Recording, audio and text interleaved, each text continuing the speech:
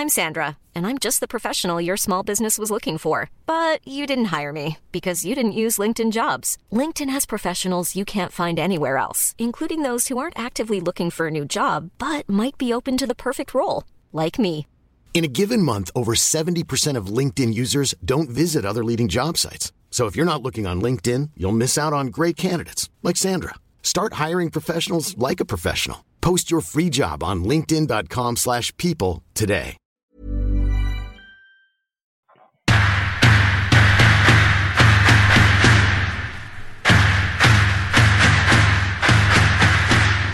Good evening, Gavin. Good evening, TC, and welcome all to part 30 of our weekly podcast, The Curran View, with the idol of Hillsborough, Mr. Terry Curran. How's things? Steady away. I've had a couple of days where I haven't been particularly well, and that's why we didn't do the podcast last night. Tried to get hold of the doctors. Well, I did get hold of the doctors, but can't get in well next week. Bit typical, that isn't it? But got a bit of diarrhea and sickness, and I keep getting a bit of vertigo, so I keep saying I'm going to go see a doctor, so I've booked an appointment now for next week. But that's it, isn't it? This time of year, there's a lot of things going around. I did over Christmas, and I've had a little bit this week as well. And I think everybody listening to the podcast will be saying now, I've had it. And all your grandkids, they have it, and they go to school, and they're like health terrorists, and it just all keeps going round in cycles. It's like the wind, it just blows it everywhere until we get the better weather. It's going to be here to stay, I'm guessing. Well, I don't drink. Very rare I drink. Yeah. And Wayne Biggins came up with Billy Whitehurst on Sunday, and Billy Askew, ex-Hull lad. Yeah. Middlesbrough, and finish up pestering me to go out for a drink, and I finished up working, and I finished up going out for a drink, and I think I had too many vodka and cokes. Well, we do a regular feature behind the lens, and that was the picture that we're going to talk about this week, behind the lens, with legends.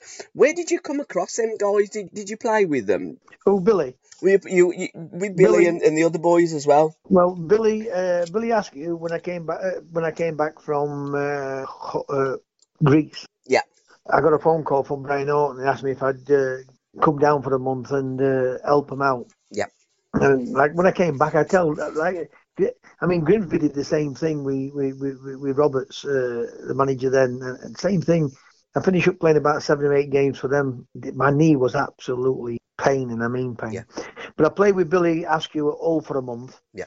Billy Whitehurst I've always known because he's about 10, 12 miles away from where I am. Yeah. And I always used to see him at races or somewhere, dogs at racetracks.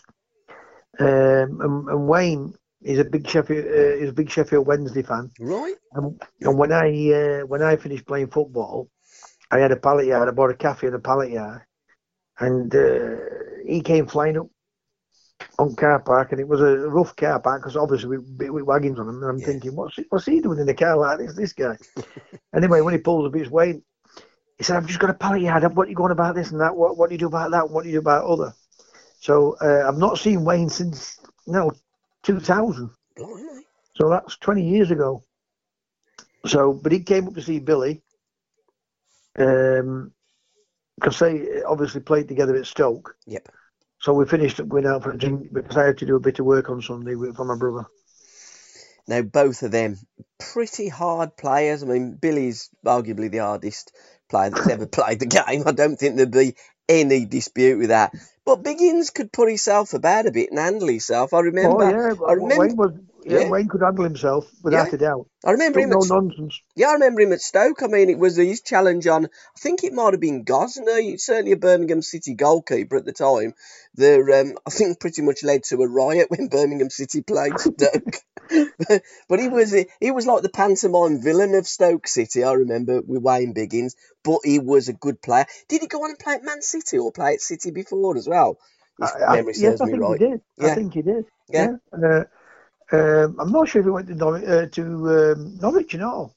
Yeah. I'll look him up. I know he's a Sheffield lad. And he came into the game late. Mm-hmm. And then he got a great move to Stoke City. His lad's playing for Fleetwood now. Oh, okay. So, but no, he could look after himself, could Wayne? Don't worry about him. He was a centre forward. What didn't shirk it. Yeah, absolutely.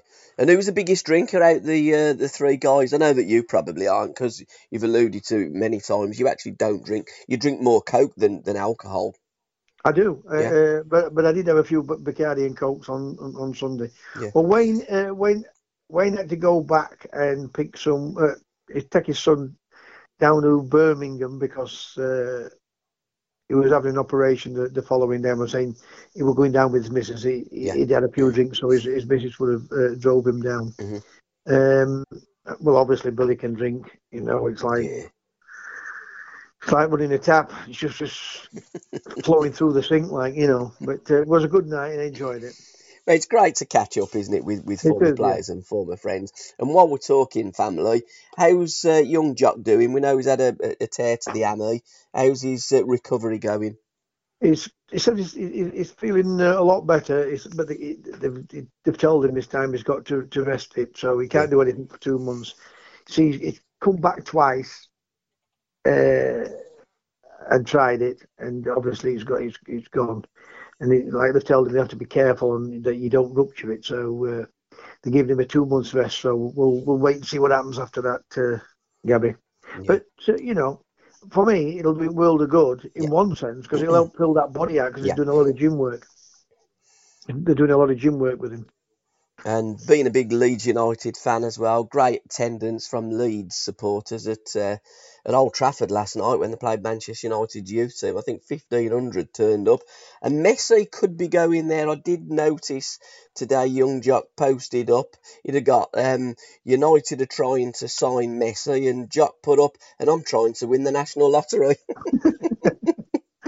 Listen, I tell them both today. Yeah. They're going on about great support for Leeds going to taking 14. Listen, I said, if it weren't Manchester United, how many would they have taken anywhere else? Oh, definitely, yeah. I said, it's a pull. Man United is a pull. Get into your heads, guys. Of course it is. Man United is a big pull for everyone. So, but having said that, it's still a terrific following. Yeah. For a Youth Cup game. And obviously Man United won 1-0. So they've gone through into the next round. But Leeds United, under this guy, they produce. But Leeds have produced a lot of young good players over the years. I will say that about them. Mm-hmm. And so has Sheffield United. I wish Sheffield Wednesday produce a few more than what we have done. Yeah. But you've got to give it to Leeds United and Sheffield United. Over the years, they have produced some big-name players what's gone on to play for big clubs. Magic moments, TC. What have you sourced for us this week? Right, the magic moments are...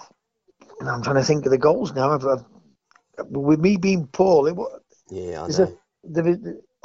Grimsby won. Grimsby won. Odin. What a great goal. Not Odin, for Forest Green. Oh, Odin Bailey on loan from Birmingham City. Good player. I was amazed we loaned him out. Brilliant. Absolutely. Have a look at it. Will do. Have a look at it on YouTube. Absolutely. What a great, European game, Champions League, World Cup game. Absolutely fabulous. And I'm trying to think of the other one. I got two, but we'll come back to after you let us know what you are at Magic Moment, because usually we pick three. I'm trying to think of the other one. One's a Premier League one, but because I would have changed my mind. I was going to change my mind, but I thought, no, it would have graced any game, that Odin Bailey. It would have graced any game. I shall definitely have a look at that. And what I'll do, I'll load it up on our group, the Curran View, because we've got a group page and we've got a Facebook page as well. So all our bits and pieces from the podcast are put onto onto the group, and all the podcasts are put onto the page. So anybody that's missed any of the podcasts, you can go onto the Curran View Facebook page and listen back to all of our shows. My first magic moment was just before that, Gabby, anyone listens to these, we are looking for sponsors to make this podcast even bigger. So if anyone's out there what listens to it wants to help me and Gabby to take it up to the next level, please get in touch with Gabby, and it'll be much appreciated. Very, very much appreciated, as was Lee Camp this week, because he saved a penalty against Forest, which certainly turned the game for Birmingham City, and fooled both you and I, because we both went for an away Forest win. And then in midweek, his penalty saves in a penalty shootout sent Birmingham City through to the 5th round of the FA Cup. So well done, Lee Camp. He's took a lot of stick from Birmingham City supporters, but he has had more appearances in the Championship than any other player, period. So well done, Lee. He's a steady keeper, without doubt he's a steady keeper. In fact, my treble in midweek, who did I have? Derby, Doncaster and Birmingham. Yeah. And I said to Tom, you watch, they'll equalise in about 92nd minute, right? Go into extra time and go and win in extra time. Yeah. And Thomas was laughing his head off, he was. Well, Birmingham done it twice, didn't they? In the 90th minute and then in the 120th minute, which is quite incredible, really. You've got to feel a little bit for Coventry. What about me? I've got Birmingham to win in the treble. I know. Don't ever put Birmingham to win. I've learnt my lesson. But Coventry, he's got them playing well as Mark Robbins. Yeah, I really got them playing well. Being a real good manager, because this is his second spell in charge, isn't it, of Coventry City? Yes, and he has done very well. And he's had to sell, or Coventry have had to sell a lot of their better players, bring in players, and he's still got them competitive in that League One. And they look a decent team. In fact, they've got better form at St Andrews than what Birmingham have. It's amazing, isn't it? Yeah. Thomas said to me, so how does it go on there? How will they go on, those players? Because they both play there now. Yeah. And obviously it's replay, because they're during the first game, so the replay, it's like Birmingham have their own end again, don't they? Yeah. And I said to Tom, well, Birmingham should have the advantage, because it's their ground, yeah. And they're going to have the majority of their fans there. I said, but it doesn't work like that in the FA Cup. Yeah. It's not worked that way at all. No, it doesn't. And to be fair, Birmingham actually had more fans as the away team than what they did as the home team. It's been a topsy-turvy season so far for Birmingham. Birmingham City, my club, I know I get a lot of stick from Blues fans because they all think I support the Villa these days. I don't. I love Jack Grealish. There's a very definite difference there. But have you seen that with Real Madrid and Man City have inquiring about Jack Grealish? Yeah, I posted it up today, and I've got another group page, The Governor and the Maestro, which is for Alan Hudson and Jack Grealish. So all the interviews I do with Alan, bits and pieces I see Jack, I post in there. I did see that Barcelona and Real Madrid, 60 million. I looked at it, posted, and said you're having a laugh, because Grealish, you're looking at north of 90 million if you want Jack Grealish, in my opinion. But I think that if Grealish was up for sale, and he's not, he's still playing for Villa. He loves Villa. Villa could stay up. They've got decent owners. There's no reason why Villa in a season or two's time couldn't be in the top 4, the top 6, like Sheffield United, like Wolverhampton Wanderers, like Everton. Villa are a big club, so who knows what goes on in football. This is a big season for them. They need to stay up. And I still think they will stay up. Yeah. If they can keep hold of Jack Grealish, well, they will now anyway, because the transfer window's gone. Yeah. So I think that's a big plus for them. So I do think they will stay up. But what Villa then have got to do is add. Exactly. They've got to add better players. Spend big. To match Jack's ability. Yeah. And then you don't know where it can take you. But that was a big plus for him to keep him over this transfer window, and I still think they'll stop at Aston Villa. I hope they do, because I've always been of this opinion that the city of Birmingham and our West Midlands region needs a strong Aston Villa, and I think it needs a strong Wolverhampton Wanderers as well, because back in the 50s Wolves were the team, and I think that when you've got a team or a couple of teams in the area vying for top positions, it brings the other teams up to your level, whereas I've seen so many years a race to the bottom. I quite like to see a race to the top in the West Midlands for all our clubs. Well, anyone will tell you what when you've got the derby games in your major cities, and what Exactly. Birmingham is the second biggest city in the country. Yeah. If you can get the ones in there, Villa, Wolves, West Brom, Birmingham, all having good teams, there is nothing like when the derbies come round. You know, the atmosphere, fans excited, the Mickey taking, Yeah. going into work, all the build up, you know, week before it, and all that shenanigans what go on in these derby games. You know what players are going to do to each other. So all that is fantastic. But it's better when when the teams are being successful, and no doubt Birmingham's a big, massive place, and it could do with at least 2 or 3 or 4 of them in the city to start punching the proper weight. Yeah, absolutely. And in the 70s, you look at the wider area of the East Midlands, with Derby and Forest and Leicester Yeah. and so on. All them teams were in the First Division in the 70s and the early 80s, and produced some great players. So let's hope that we can return to those halcyon days, because Leicester are doing well. And you look at Leicester, you look at Wolves, you look at Sheffield United, Villa are a bigger club than all 3 of those. I'd question with Everton, because I think Villa and Everton are about a similar size club, 2 great clubs in British football, and historically have won an awful lot. And I think if you put all your medals on the table, as Cloughy used to say, then Villa and Everton would be right up there, and there'd only be 1 or 2 honours that would separate those 2 great clubs from Liverpool and Birmingham. It's only that Abramovich coming into Chelsea. Definitely. I mean, I've always liked Chelsea and all as a football club. Same. I used to like, good entertaining clubs, and they were a great football team to watch for Chelsea. Yeah. But they've only won over this last 20 years with Abramovich being there.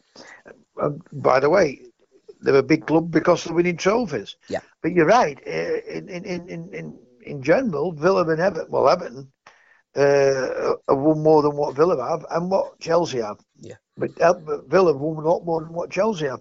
But we all know, fan base wise, they are bigger clubs. Yeah, I always look at football as a train journey, and it started in the 1800s, and it's now.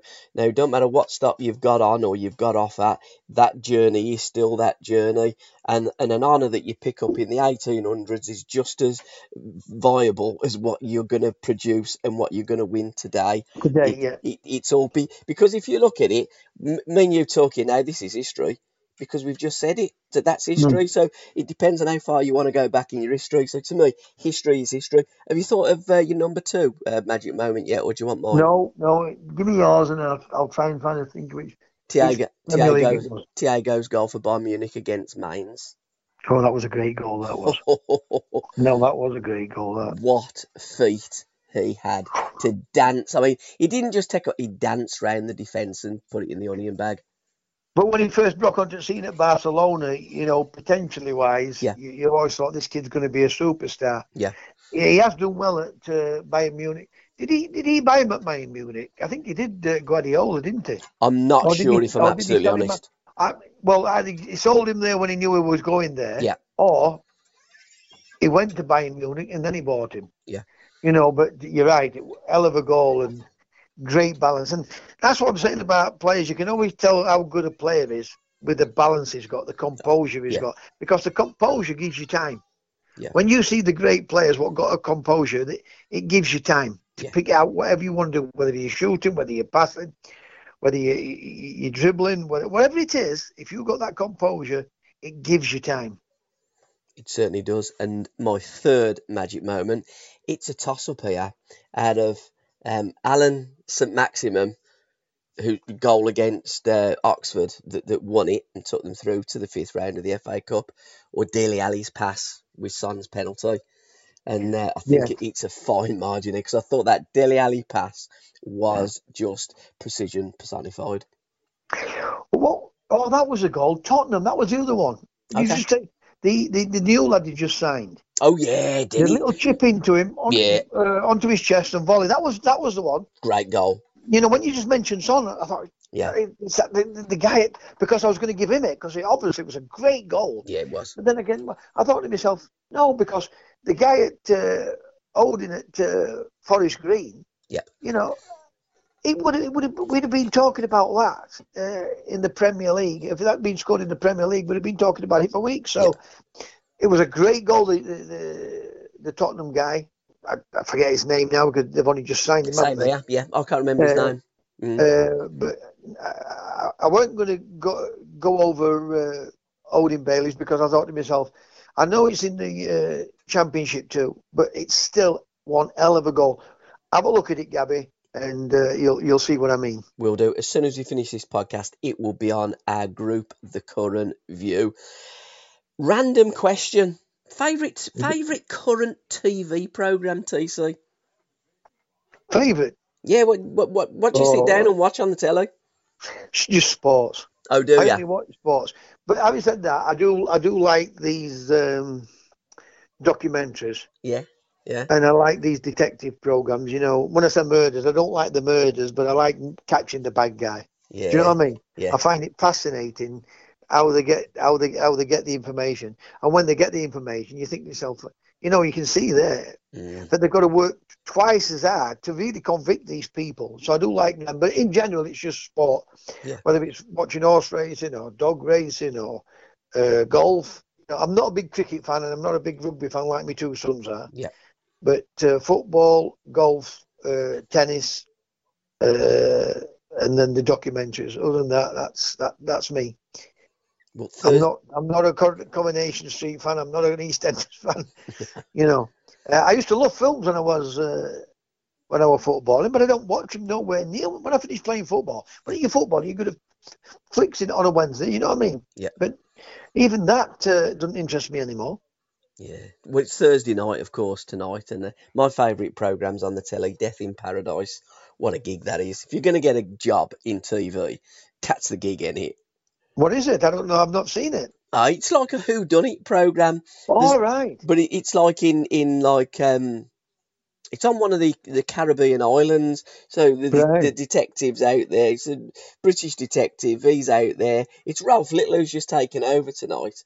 And I've never seen it. Yeah, never seen it. It's a little bit like Midsummer Murders, but it's in the Caribbean. So if you're going to have one or the other, I'd rather go in the Caribbean than is Midsummer. Is it on terrestrial television? Because I don't really watch BBC One, 9 o'clock, BBC One on a Thursday night. Death in Paradise. I think it's a cracking programme. Sorry? Go on, sorry. Yep, five of the best European players of the 70s. When you say European, so we can we have English? Because we've done British before. So we've done British, defence, goalkeeper, and the whole lot. But I'm just looking at just 5 European players that that you looked at, whether you played against them, whether you watched them on Match of the Day, you've seen them in World Cups, produce magic moments for us in the 70s. Who's your 5 favourite players? Well, these are the 5 I picked out, and I went to Cruyff, Best, Charlton, Jimmy Johnson, and Hudson, and now it's European. So, because we have done the English, so it's going to be Cruyff. Yep. Platini. Okay. Yep. Beckenbauer. Yep. Muller. Yep. Gert Muller. Yep. And Baresi of AC Milan. Yeah. That's 5, isn't it? Yeah, it is. Yeah. Yeah. Cruyff, Beckenbauer, Muller, Platini, and Baresi. I'd looked at them two, and I thought, were they more 80s, Platini and Baresi? But they may have been, but they also performed in the 70s. The 70s, yes. And for me, I've gone with a couple that were 70s, like you, but a little bit further back. And I have to say, I didn't see an awful lot of them, but bits and clips and reading about these players and watching the players and what they did in World Cups. So their journey started in the 60s. So I'm going to go with the first one, Sandro Massola. Who was brilliant player. He lost his dad when he was 7.5 in the Superga air disaster, where the plane carrying the Torino team 4th of May 1949, hit the church wall on the Supergar Mountains above Turin. And he went on and won 2 European Cups, 4 Scudettos, and was an absolute legend at International. I think there's about 5 plane crashes with football teams, international teams, or yeah, there was one not long ago with the Brazilians, wasn't there? Exactly. Yeah. And also, as well, what we have to say is, as we're recording the podcast, God rest the Busby Babes. Busby Babes, yes. 8th of February, isn't it? 6th of February 1958, the 8 of their playing staff sadly, well, 7 of them died at Munich, and then I think it was on the 21st of February, Duncan Edwards passed away with injuries from the air disaster. So terrible, and lots of people always remember, because we're English, we remember the Busby Babes, but also let's remember the Torino team. There was 10 Italian internationals that died that day, and Valentino Mazzola was the captain of that team, and his son Sandro went on and became an absolute legend after losing his dad when he was 7.5. Me other ones, it was a toss up out of Gunter Netzer or Robbie Rensenbrink. Oh, great play, Gunter Netzer. Oh, wasn't he just? I remember the 1972 game when they beat us 3-1, and it was one of my first live games, and my dad says, watch him, this lad here, number 10, Gunter Netzer, what a player he is. And it was. But he was quite a maverick and never got the recognition, really, from Germany that he should have. Well, no, he did. What it was, he refused to play for Germany. It fell out. It'd fallen out with the manager, and he did. He refused to play. He said, "I've retired." Done. You know, he didn't like the way how they played football, because they were like some of the English things. I mean, they were always hard to beat. Was West Germany, weren't they? They were very, very always hard to beat, and he was like an upset. Well. Yeah, he was. You could say he was better than Hudson for Germany. You could say he was better than Curry. You know, but they were all that same type of player. Wanted to entertain the fans, and had great skill, and should have gone on won more caps than what they did do. Yeah. And the other player in joint position was Robbie Rensenbrink. And I remember Robbie playing for Holland in the 74 World Cup finals. What about Naiskins? Another one. Yeah, again, he's one that just misses the cut, and I'm giving it to Rensenbrink there, the nod over Naiskins, because Al told me a story where Steve Buttle run rings round him for Seattle Sounders against the Cosmos. He run Naiskins absolutely dizzy. And Robbie Rensenbrink, when Chelsea played Bruges, I think it was a quarter-final of the Cup Winners' Cup in 1971, Uddy says to me, Robbie Rensenbrink absolutely destroyed Chelsea. And now we were still in the competition, having played against Bruges. I think they got beat 2-0, but Al said it could have been 4 or 5. He was absolutely mustard. And Alan said he was one of the greatest players he's ever played against, Robbie Rensenbrink. And sadly passed away not too long ago as well. See, that the Dutch have always produced, fine footballers. And they've always looked to play attacking formation, and they do fall out among themselves. But when you look at these European teams, and I mean, people say, why we never produce the players like these other teams in Europe. Yeah. Well, because they're taught at a young age. Yeah.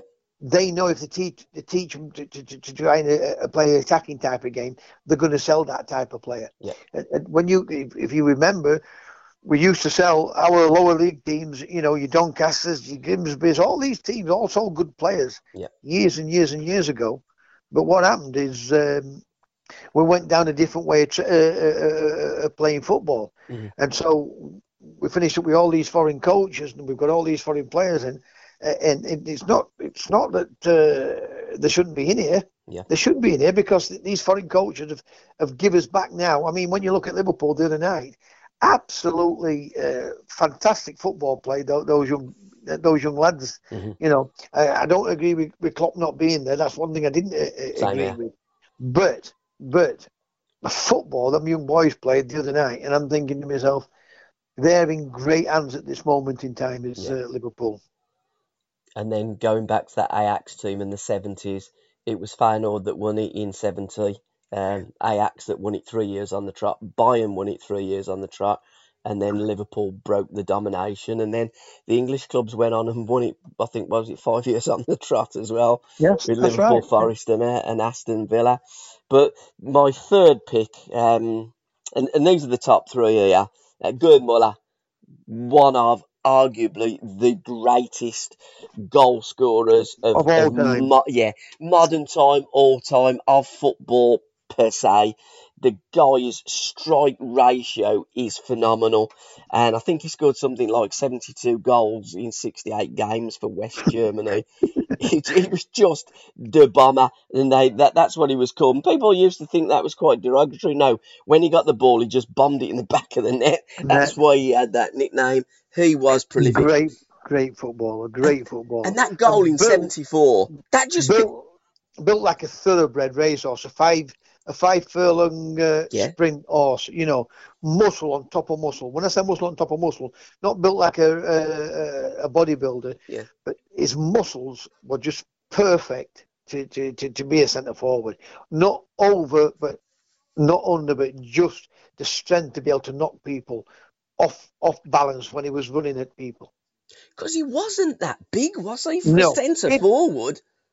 Listen, I mean, when you look at the football, we've always looked for big, strong kids. And when you look at the greatest players, you know, your Pelés, your Bests, your Iniestas, your Xavis, your Maradonas, Mullers, they're only about 5'6", 5'5", 5'10".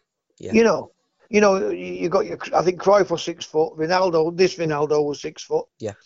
And Zidane 6'1". You know, and Zidane for a 6'1", the beautiful balance he had. Yeah. You know, but no, it was about 5'8" was the bomber, Gerd Muller, and could score all different goals. And I thought the winning goal that he scored in the '74 final for West Germany against Holland was just typical Gerd Muller. The way he got the ball, he spun and he just knocked it in the corner. Just an absolutely terrific football player. I mean, they all go on about these overhead kicks. But I remember I've seen him score a couple of great goals. Yeah. Great goals.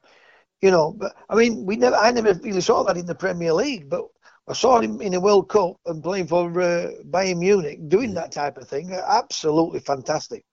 Great goal scorer and a great footballer. And another player that was a tremendous overhead kick, bicycle kick, whatever you want to call it, expert, was another German, Klaus Fischer, that played for Schalke 04. Klaus Fischer, yeah. I remember him scoring a couple of Brahmas. They tried to sign me when I was at Sheffield Wednesday, Schalke 04. Did they really? Yeah. Did you consider it? What happened was Jack just blacked it out straight away. And I weren't. I mean, if they'd have told me, if a manager's going to says, you know, you can go and sign for them or you can stop here, that's telling me, you know, it's time to leave. But no, he just put a block to it straight away. Says not for sale. Mm-hmm. But I've got all clippings of that in my suitcases. When my mum and dad died, I've got all sorts of clippings, and there's a couple of clippings about, you know, where Schalke tried to buy me. Well, you'll have to post them up on Facebook, and we'll get them on the group. I'll get them out. I'll look them tomorrow and get them out, and I'll post them up for you. And I watched a documentary today about the Dutch team of 1974 and the Ajax team of the early 70s. And Rinus Michels, what a coach!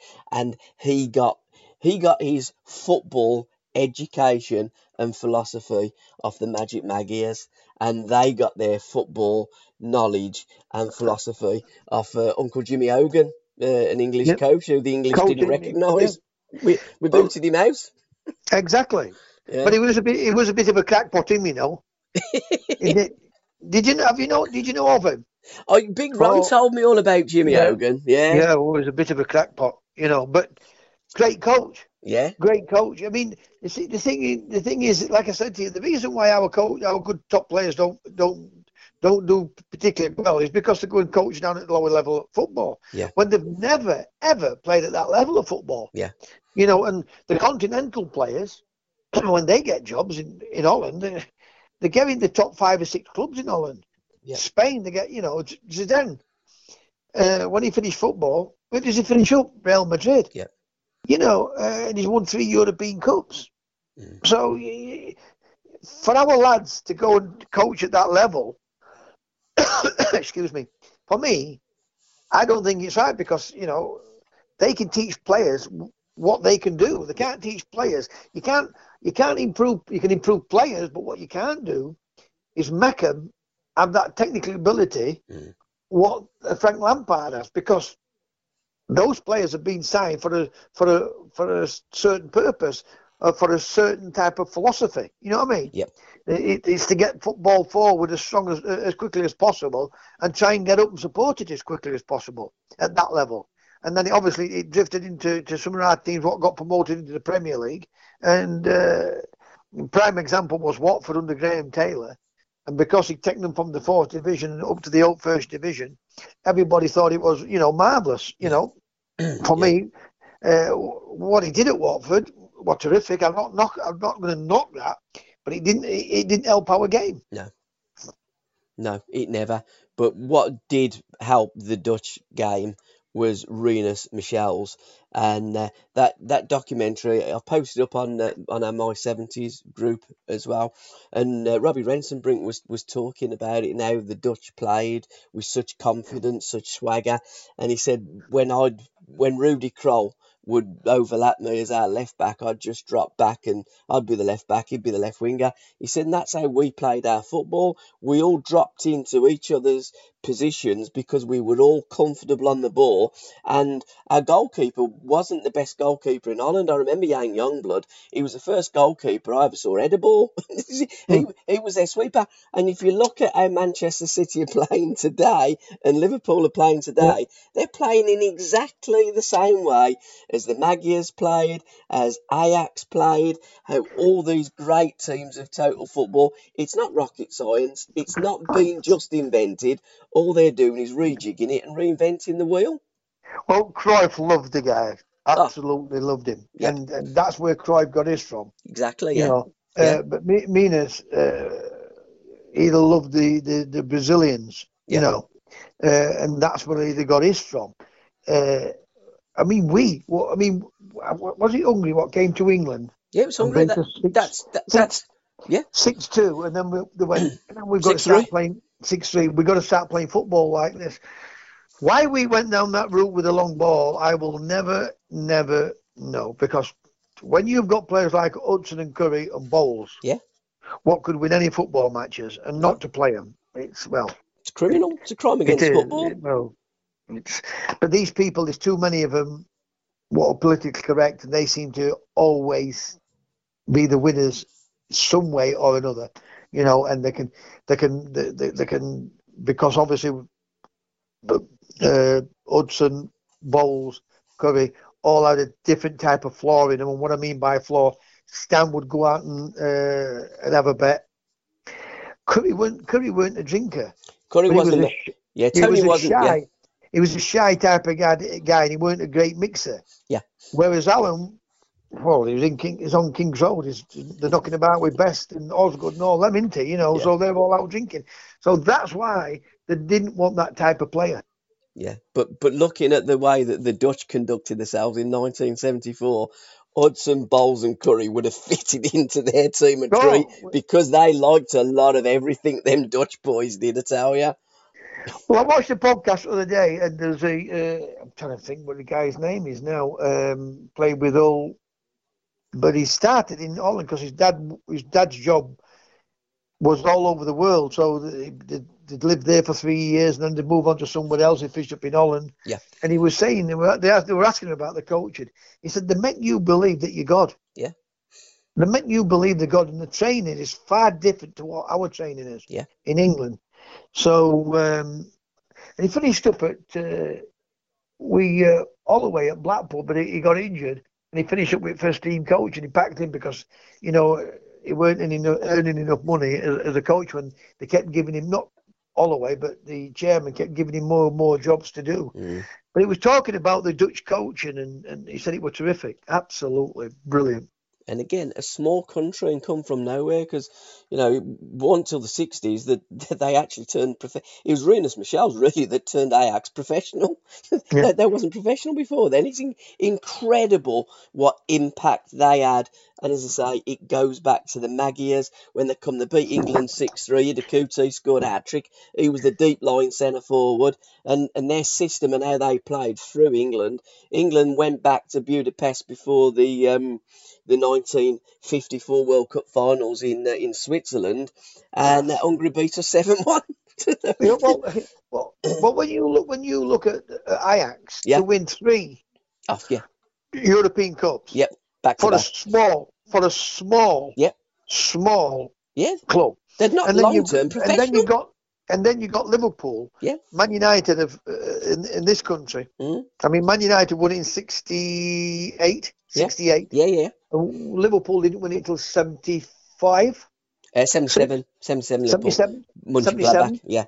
So, in Rome. and Ajax had won it before Liverpool. Well, Ajax won it before Liverpool. And to win it 3 times, a small little club like that. Yeah. And how they keep producing players is unbelievable. And not only to produce them, they're selling them. Yeah. And they still keep, getting to the quarterfinals of the Champions League. It's a phenomenal how they do it. But again, it didn't just arrive by accident in that mid-70s. I think it was the early 60s, they'd knocked Liverpool out the European Cup. They beat them 5-1 and then drew 2-2 at Anfield. They were just different class. Yeah, but what I'm trying to say to you, I'm not saying saying to you because you were saying to me, they were like just amateur clubs. Yeah, exactly, yeah. Yeah, pretty much, yeah. It's incredible what they've done. Coming over, and the Liverpool's now. I can remember these games. Yeah. They couldn't get the ball off them. No. And then I think that's what Shankly did. Well, hang on a bit, we better start playing this type of football. Absolutely. He turned Liverpool into an institution, did Shankly. Yeah, absolutely. And then obviously everybody else was taking it on. Yeah. But that's where the inspiration comes from. Number 2, Franz Beckenbauer, the Kaiser. Oh. One of the greats of all time, whether it be European or world football. Different class, wasn't he, Beckenbauer? Him and Brazy together. Yeah. 2 great centre-backs together. Yeah. Both could play football. Both could fetch the ball out. Both got composure. And they keep saying you want a big centre-half. It's incredible, isn't it? Unbelievable. It is incredible when you look at all the greats, all the great players, all the great teams, all the great nations. They win football games by doing one thing. Playing football. Beautiful game. Exactly. It just isn't rocket. And it never ceases to amaze me, the stupidity of some people. But there you go. But in England, they'll say, well, there's more than one way to play football. I get that. Yeah. But the best thing is, you get at Manchester City. Yeah. Right, and they all turn around. All these pundits, because they don't want Manchester City to win. Right? I do. Yeah. But they'll turn around and they'll say, they haven't got a plan B. Well, you tell me, all these teams what play the long ball, what plan B do they have? Exactly. Exactly. All they do, they do have a plan B. I'll take that back. Yeah. Right. So they'll kick it even further into the penalty box and try and get a penalty or a free kick. So they don't really have a plan B. But when Manchester City don't have a plan B, everybody slaughters them for it. Should I tell you the difference? The way I see the difference between Man City and Liverpool this season. Go on. Things that could go wrong for Manchester City have gone wrong. No, I will agree. I will agree with this, and people will turn around and say, "Because my 2 lads take the piss." Said, "Don't you never disagree, your 2? You take the mickey out of me, as Jock and me and you." Yeah. And what you were just saying, I'm agreeing with you, and I agree with you 100%. Yeah. And 100%. With Liverpool, everything that can go right has gone right. Gone right. That's just the way seasons go in football. It's incredible. Listen, I said the league would be won, but I thought Manchester City would win the league. Yeah, I did. I had a bottle of champagne with Simon Steinroy. Yeah. Because I thought Man City would win it with 12 points. Yeah.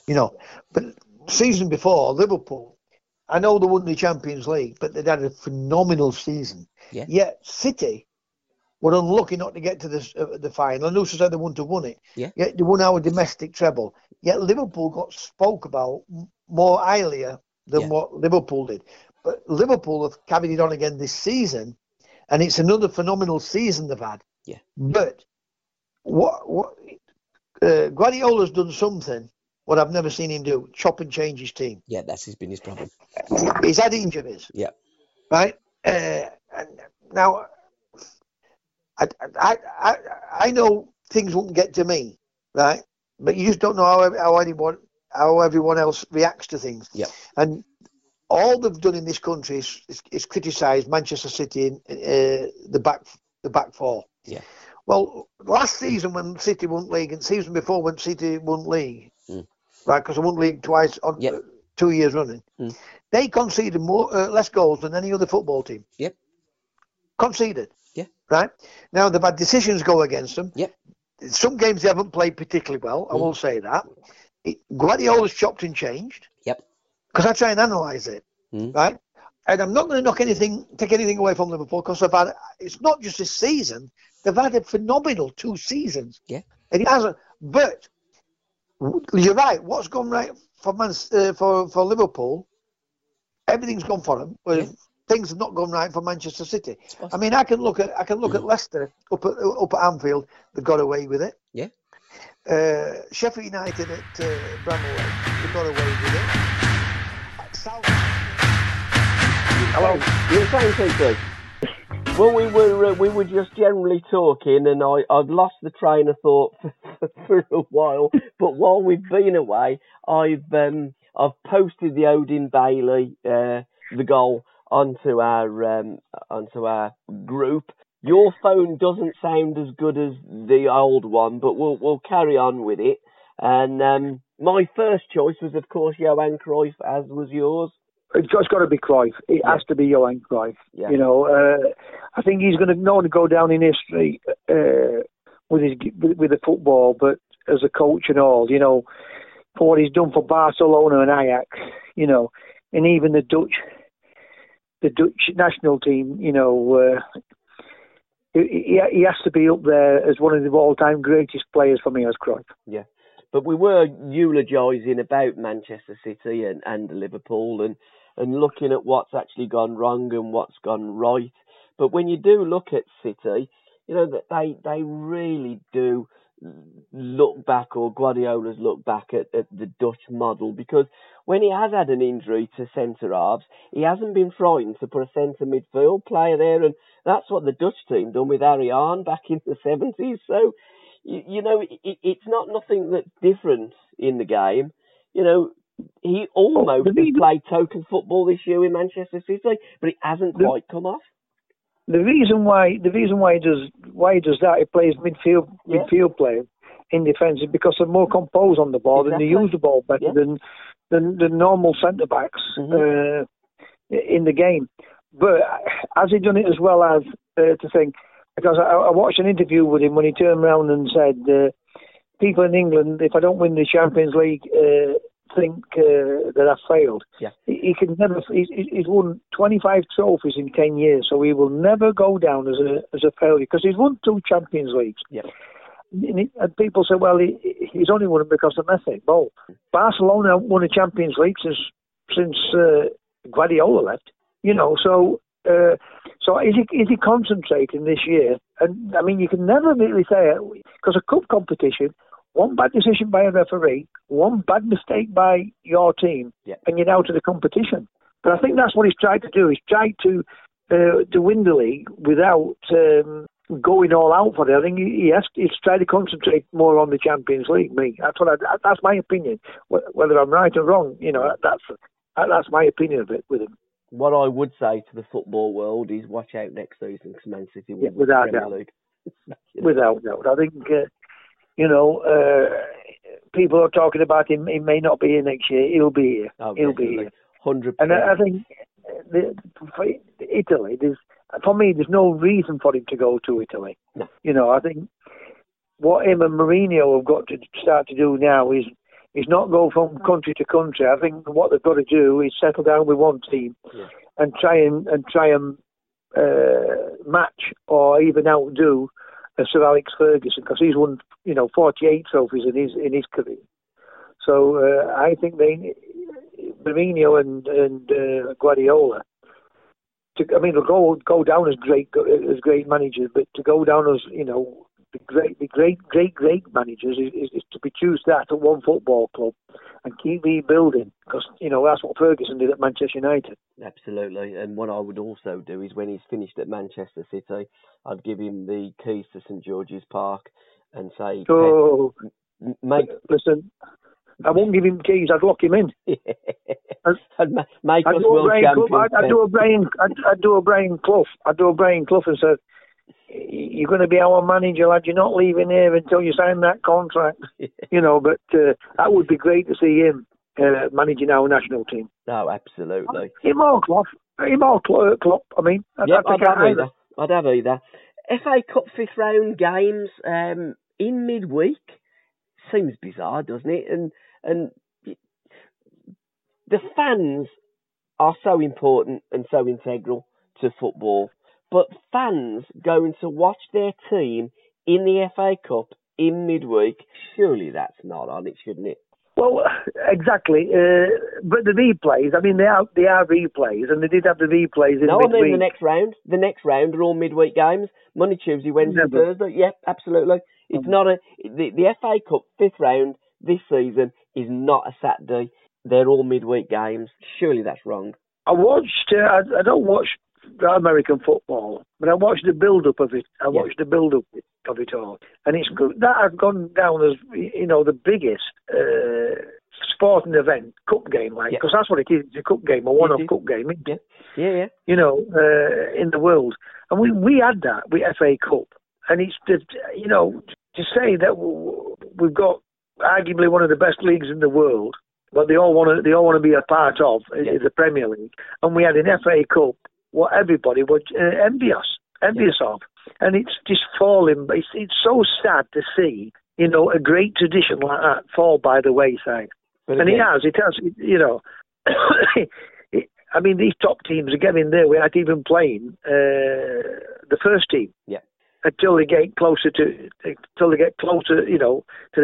quarterfinals and semi-finals, and then they will put them in. But it's ruined the FA Cup. It has ruined it, and I'm like you again. I'm 100% behind you.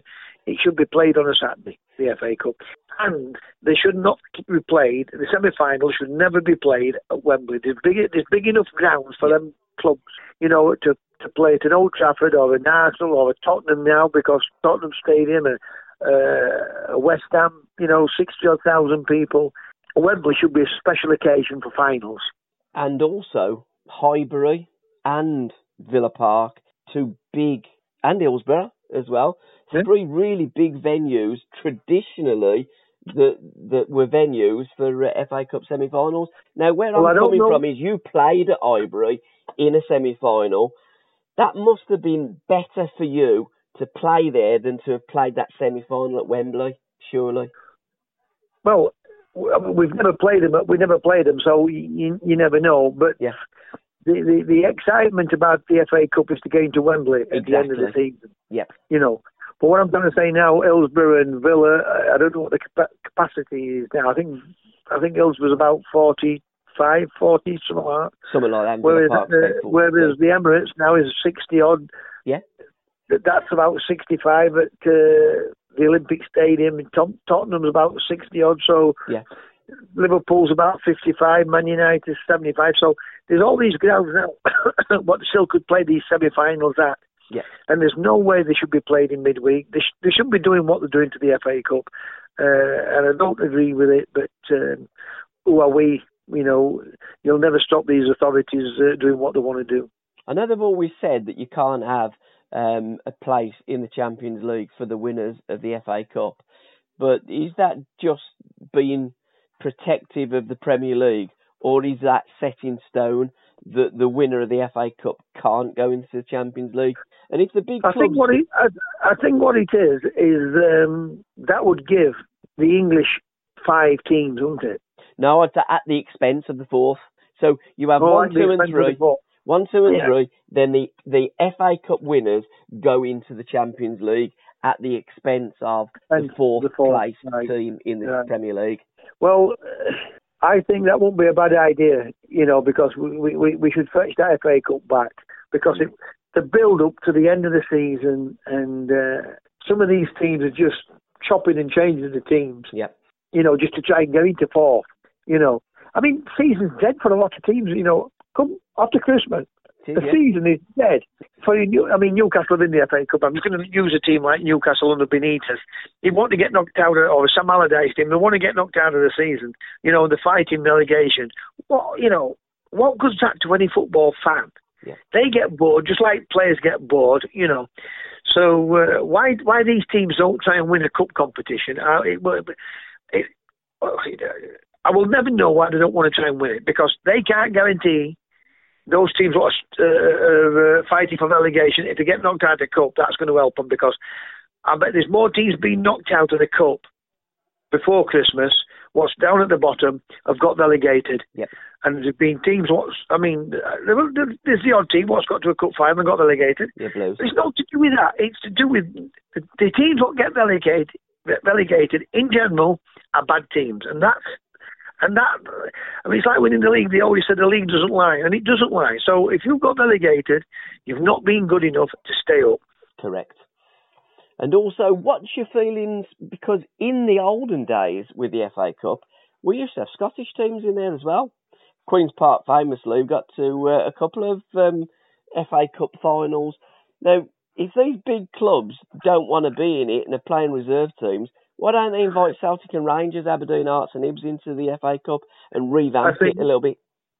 I think that would be. Well, I don't think you'd have to revamp it. The only way you would have to do, if you put the Champions League in place in, you'd revamp it. But that would give it another impetus. The Scottish, especially the big two, Rangers and Celtic, coming into it. But I would imagine you won't be able to invite them in without inviting the other teams, and then what happens? You play more game time. Yeah. But for the FA Cup, they look at it like that.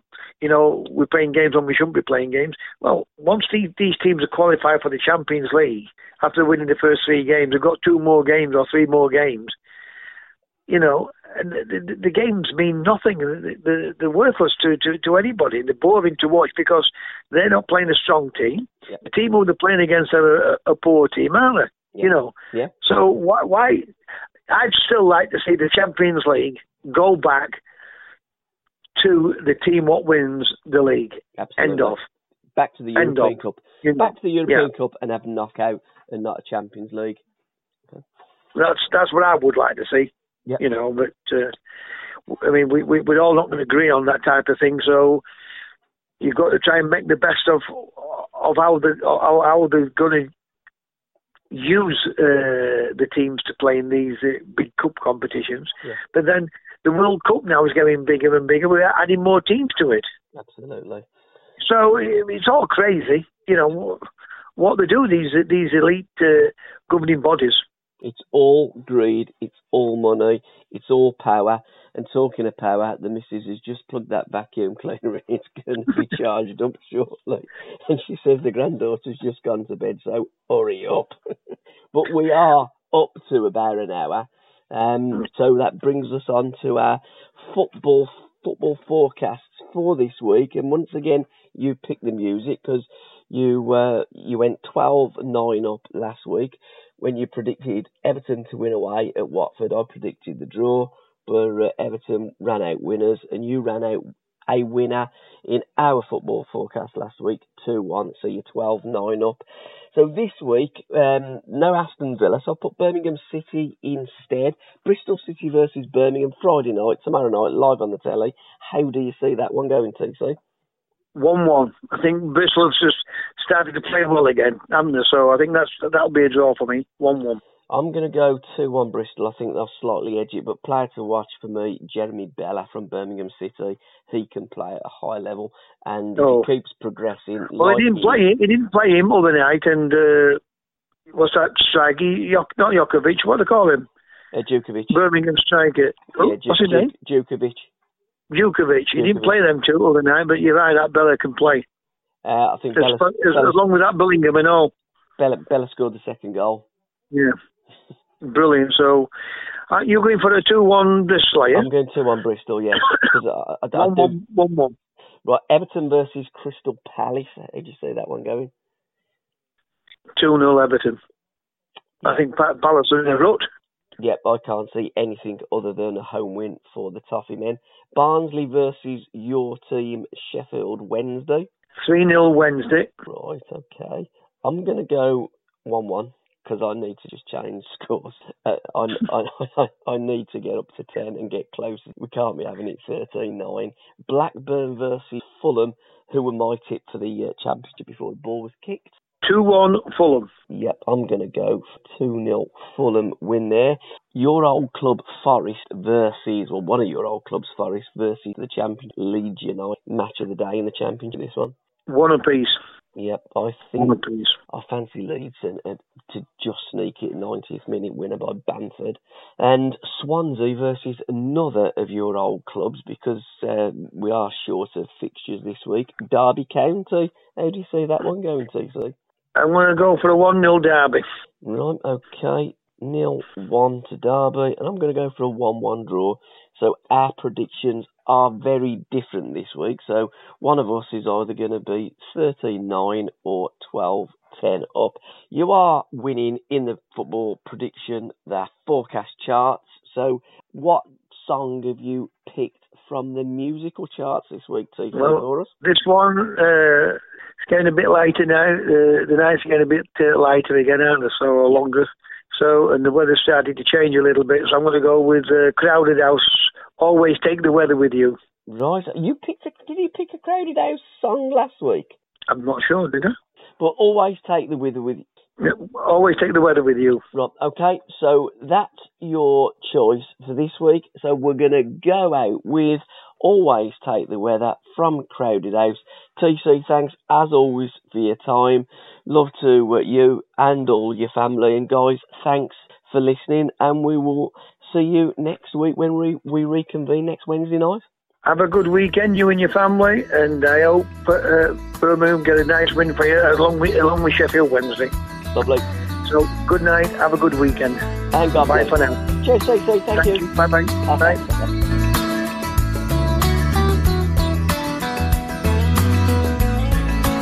Walking round the room, singing stormy weather at 57 Mount Pleasant Street.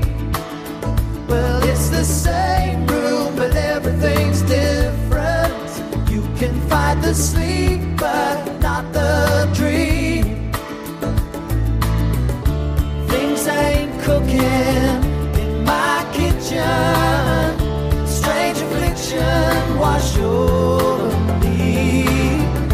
Julius Caesar and the Roman Empire couldn't conquer the blue sky.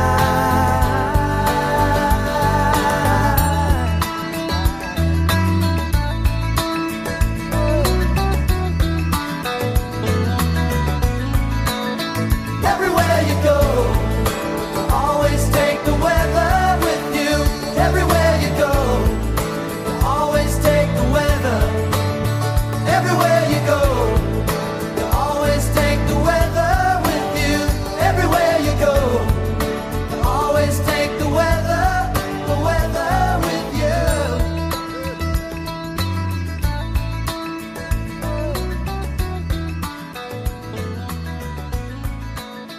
Well, there's a small boat made of China. Hi, I'm Daniel, founder of Pretty Litter. Cats and cat owners deserve better than any old-fashioned litter. That's why I teamed up with scientists and veterinarians to create Pretty Litter. Its innovative crystal formula has superior odor control and weighs up to 80% less than clay litter.